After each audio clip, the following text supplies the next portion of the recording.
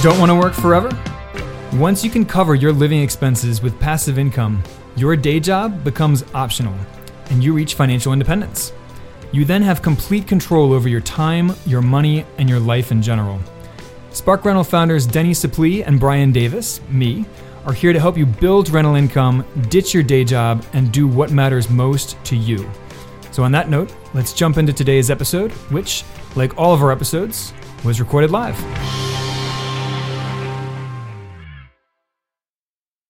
Welcome, everyone, to Spark Rentals podcast, YouTube, Facebook Live, and everything else that we're on in these things.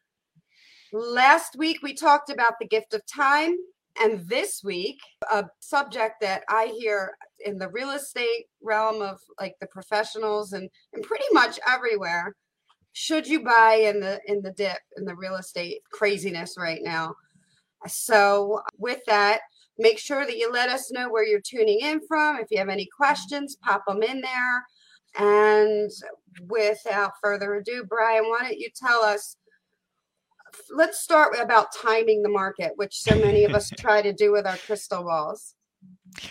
Yeah. So, I hear homeowners and real estate investors alike talk about, trying to time real estate markets, trying to buy the dip. And with stock markets and everything else in anything else you can invest in. And so I want to start by just saying that trying to time any market is just inherently a bad idea. Like, I mean, there are so many reasons why.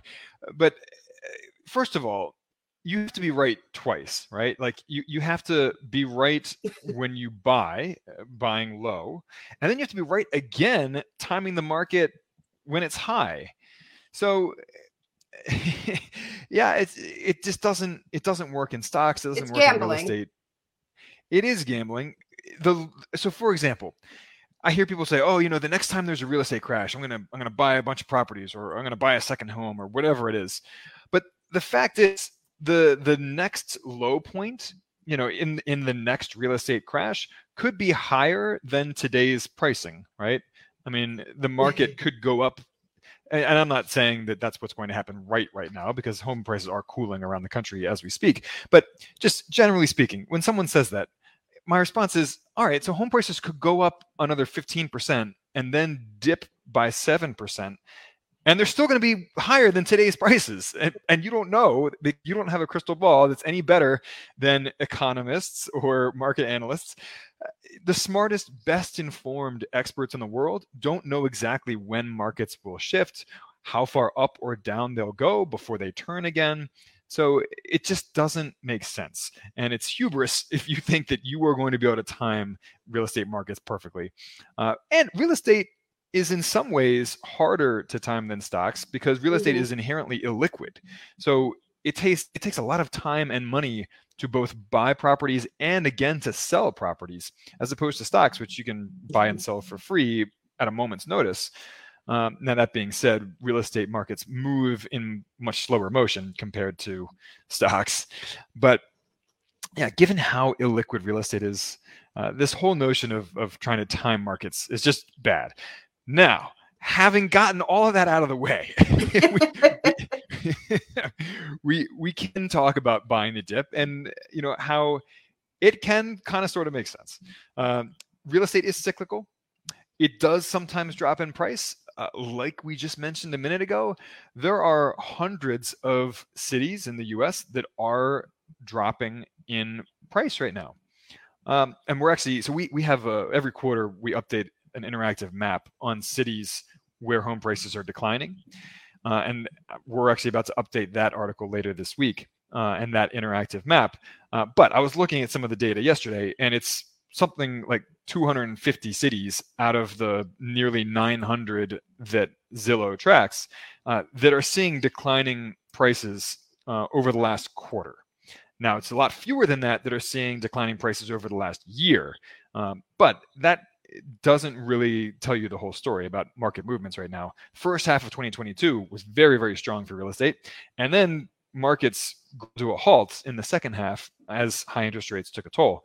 So yes, housing markets do sometimes drop in price. We're seeing that right now in many markets around the country, and that can create bargains, right?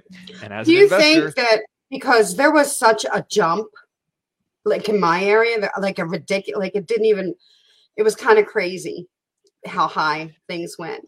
And now I'm seeing them sit on the market longer and definitely big time falling down.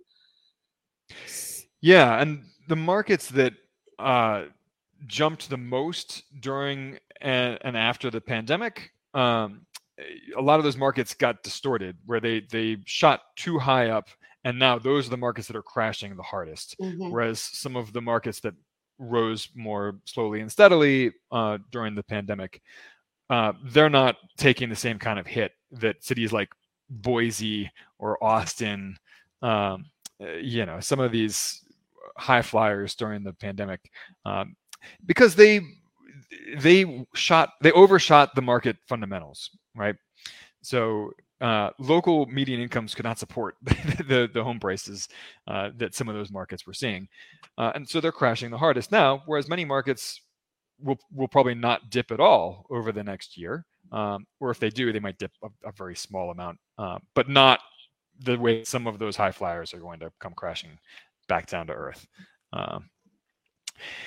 So yeah, housing markets are cyclical right now. A lot of markets are seeing declining prices that can create bargains, and all investors should be on the lookout for bargains, just in general, right? So, speaking of home values being cyclical, we will put a link in the show notes to some graphs and just an overview of exactly how cyclical housing markets work and how housing market corrections work, like Denny and I were just talking about. So yeah, today's market is a little unusual. So it's being driven by high interest rates, and that is causing some markets to cool, but lower property prices still aren't that appealing if you have to pay super high interest in order to buy them, right? Yes. So it still costs you a bunch of money from a monthly cash flow perspective. You still may not, if you're a rental investor, as Denny and I are, and as many of us here who listen to this show are, those high interest rates are still going to put a huge dent in your cash flow, and so you still may not come out ahead. Now, you can come out ahead if you are buying in cash right now, right? Like lower property prices coupled with high interest rates doesn't have to be a net zero for you if you're not borrowing money to begin with. If you're buying in cash, that's all upside for you, right? So cash investors have an advantage right now. You can also get creative with lower interest financing. We just published an article today on that very topic, which again, we'll put a link to in the show notes here. But you can get super creative with this, between negotiating owner financing to things like house hacking for a year. So you get owner occupied mortgage interest rates instead of investor mortgage interest rates. You can do live-in flips. You can do all kinds of creative things to get lower interest rates than you would pay otherwise as a real estate investor. So consider some of those creative ideas. We're not going to go through all those right now. We've already done a podcast episode on some of those. So, but yeah, check out some of those creative ideas. Rents are going up as well. So, technically there are some deals that you could buy even with higher interest rates that you still will come out ahead on. Absolutely. So, and that's one thing that we saw. That was one of those market distortions that we saw in the pandemic and its aftermath. Was home prices shot through the roof, but rents actually didn't budge until the federal eviction moratorium ended. And then all of a sudden, rents started sprinting to try to catch up with home prices. So home prices are now declining in many markets where rents are still going up. And that equilibrium is still being determined. So as a rental investor, you can find some bargains right now in markets where prices are cooling, rents are still going up, and may continue to go up. Right. And in fact, this is something that, Denny, you and I have talked about many times before, how rents actually don't drop during recessions. Home prices often drop by 5 to 10% during recessions, but rents don't drop. They may flatline For example, in the Great Recession, rents flatlined for a couple of years. And landlords can see other challenges, such as higher turnover rates, higher eviction rates, higher default rates, and higher vacancy rates. So you can have some other challenges as a landlord. But rents don't drop during recessions. So you can at least count on the rents staying steady. If you're going out and bargain hunting right now for rental properties, you don't have to worry about rents falling off from under you when you're calculating cash flow.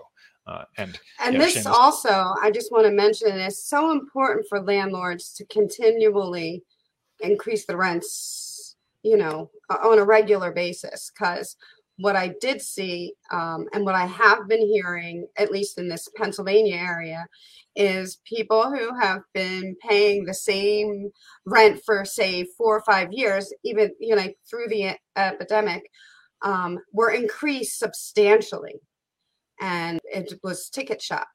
So it's not fair for landlords trying to often be like nice guys and, I'm not going to raise the rent this year. I'm not going to raise the rent this year.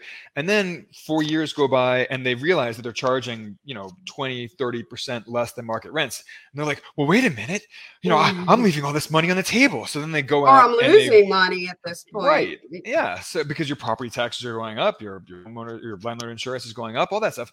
So then they go out and they try to raise rents by 20, 25%, and that's just not fair to the tenants. It's sticker shock for them, like you just said, Denny.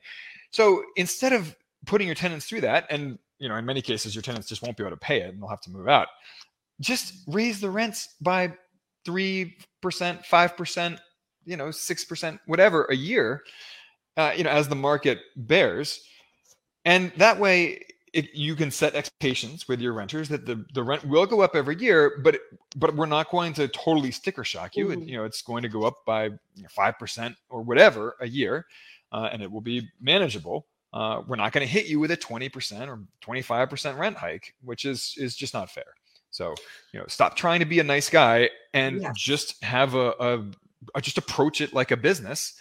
And you'll find that you'll actually end up doing your tenants a favor by not falling into that trap. And then for all of you that have trouble with that, or all the other things that are going on, maintenance issues, there are alternatives, right, Brian?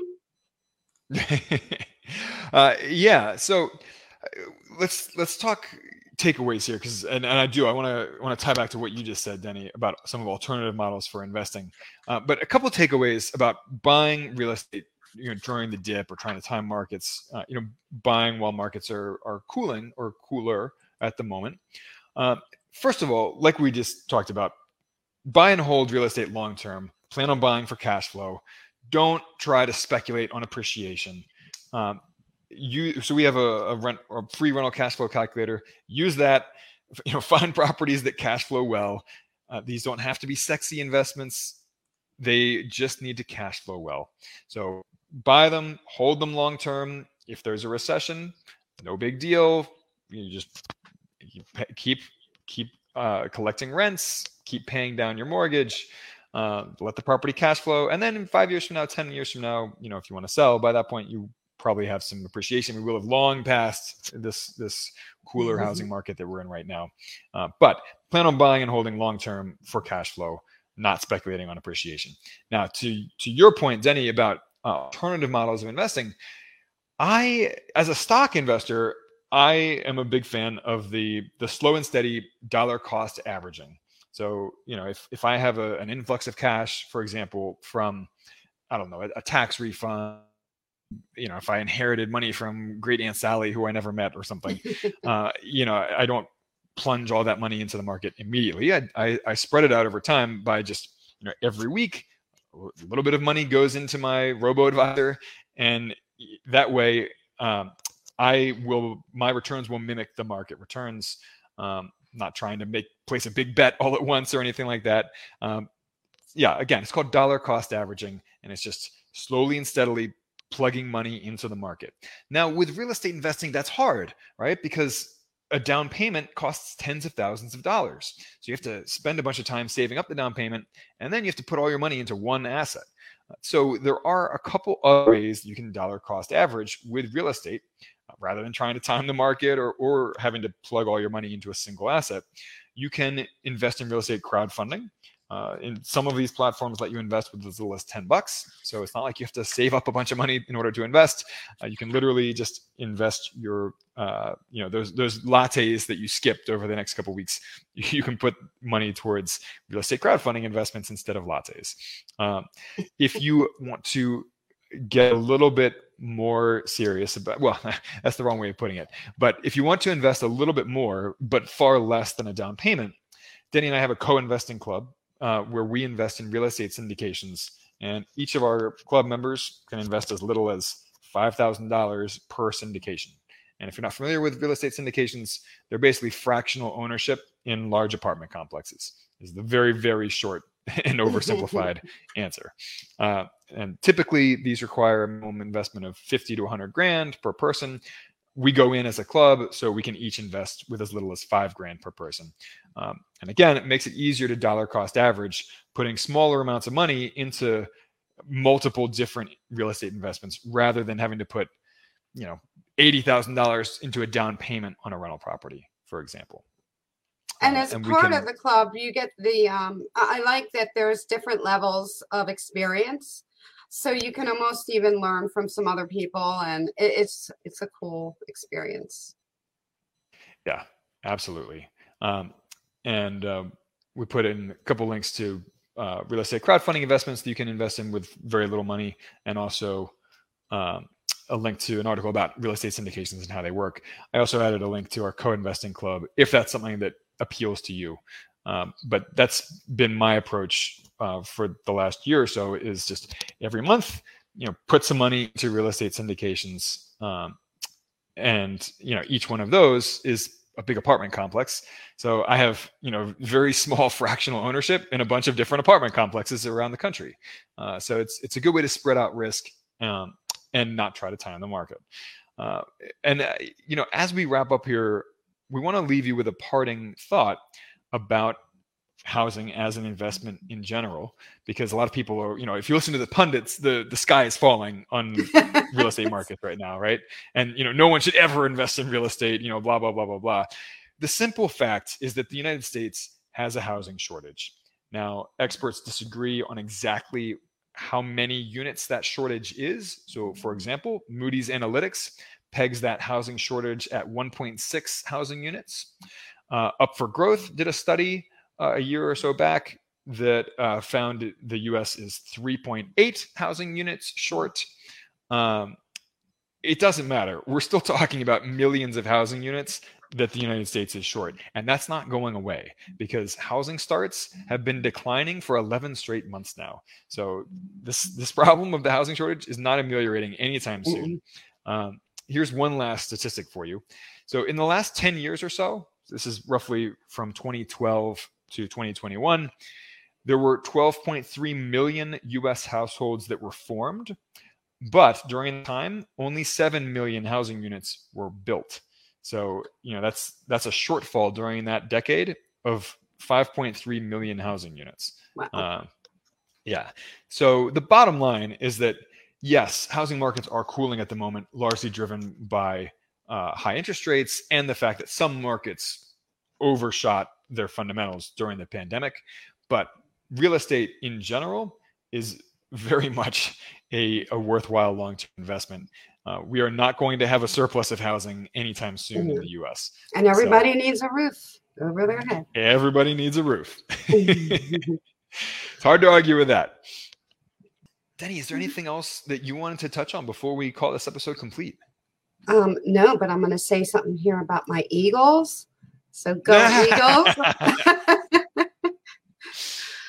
And hopefully don't piss off people. Right. Well, all right. On that note, go Eagles. My Ravens got knocked out in the wild card weekend. So, I guess I can get behind the Eagles. All right, guys. Have a great rest of your week and stay in touch. We'll talk to you soon. Bye-bye. Did you know we offer a free 8-video course on how to reach financial independence with real estate? It's super bingeable, with each video around 10 minutes long, but packed with information. Visit sparkrental.com/learn for instant access. And please don't forget to rate and review our podcast on iTunes, Stitcher, or wherever you listen. Thanks for joining us, and we will catch you on the flip side.